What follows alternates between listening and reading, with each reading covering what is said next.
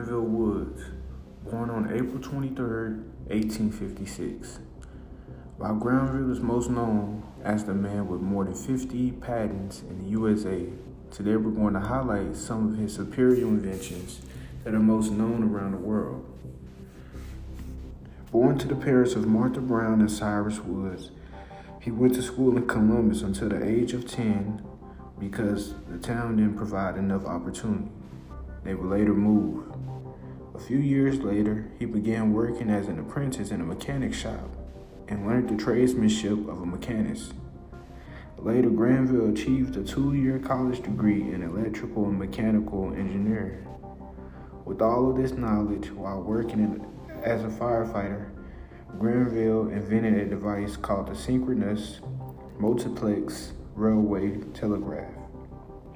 This device allows static electricity from telegraph lines to send messages between trains.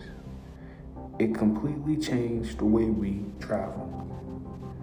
My name is Jamal Jackson. That's Granville Woods. Thank you for tuning in.